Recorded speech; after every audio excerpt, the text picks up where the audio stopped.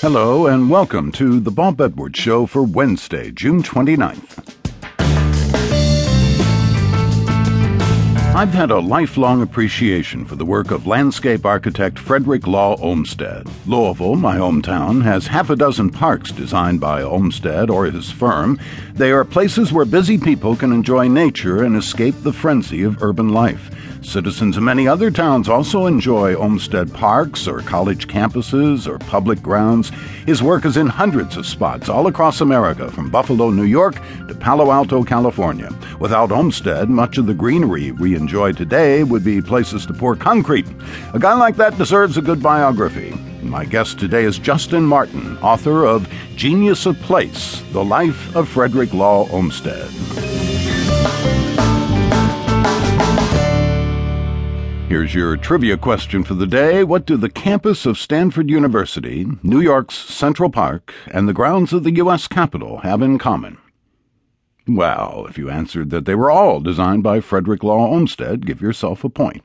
Often called the father of American landscape architecture, Olmsted was a jack of all trades before he won a competition, along with his partner, Calvert Vaux, for their design of New York City's Central Park in 1858. There, Olmsted discovered his gift for gardens and went on to design many of our country's most notable parks and green spaces. Biographer Justin Martin's new book, Genius of Place, The Life of Frederick Law Olmsted, abolitionist, conservationist, and designer of Central Park, examines not just Olmsted's impact on America's parks, but also his work preserving Niagara Falls and Yosemite National Park. Martin is the author of biographies on Ralph Nader and Alan Greenspan and a former staff writer for Fortune magazine.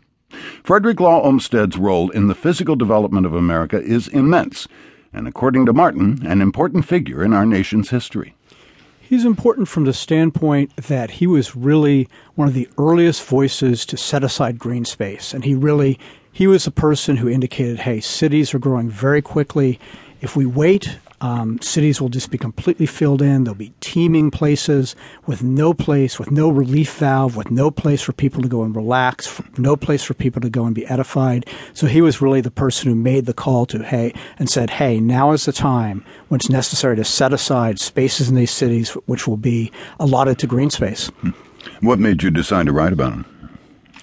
I feel like I moved to New York City in 1987, and I feel like Olmsted has been kind of inextricably twined with my life the whole time, as he is with so many people who grew up in many different places around America. I remember on my very first day in New York City, I had a stressful round of job interviews, and I just almost intuitively